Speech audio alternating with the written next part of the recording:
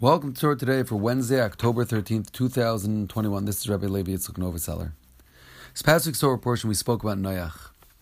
Noach, as the Torah describes him, was an Ish Tzaddik Tomim Haya B'dei Reisav in chapter 6, verse 9. He was a man who was righteous and complete in his generation.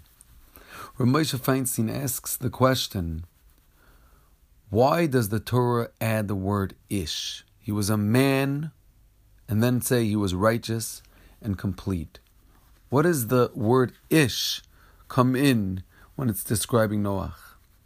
And says Rav Moshe Feinstein a beautiful thought, that a person could be righteous and he could be a complete man. He could be lofty and holy, but he could be missing the basics.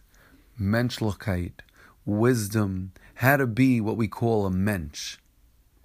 Noach, the prerequisite he's teaching us, and the Torah is telling us over here, the prerequisite, the first step, the foundation of being righteous and being holy and being a Talmid Chacham and lofty is to first be a Ish.